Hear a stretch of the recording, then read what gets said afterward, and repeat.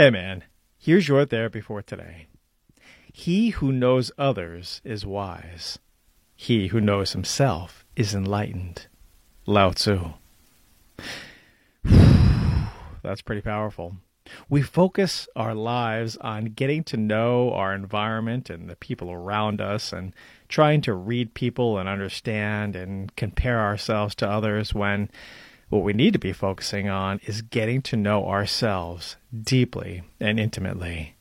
So, I would invite you to go within, gain some insight about who you are, not just what you are, but who you are.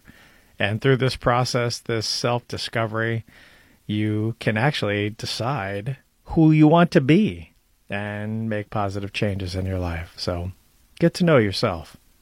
Thanks. I'll see you soon. Shortcast Club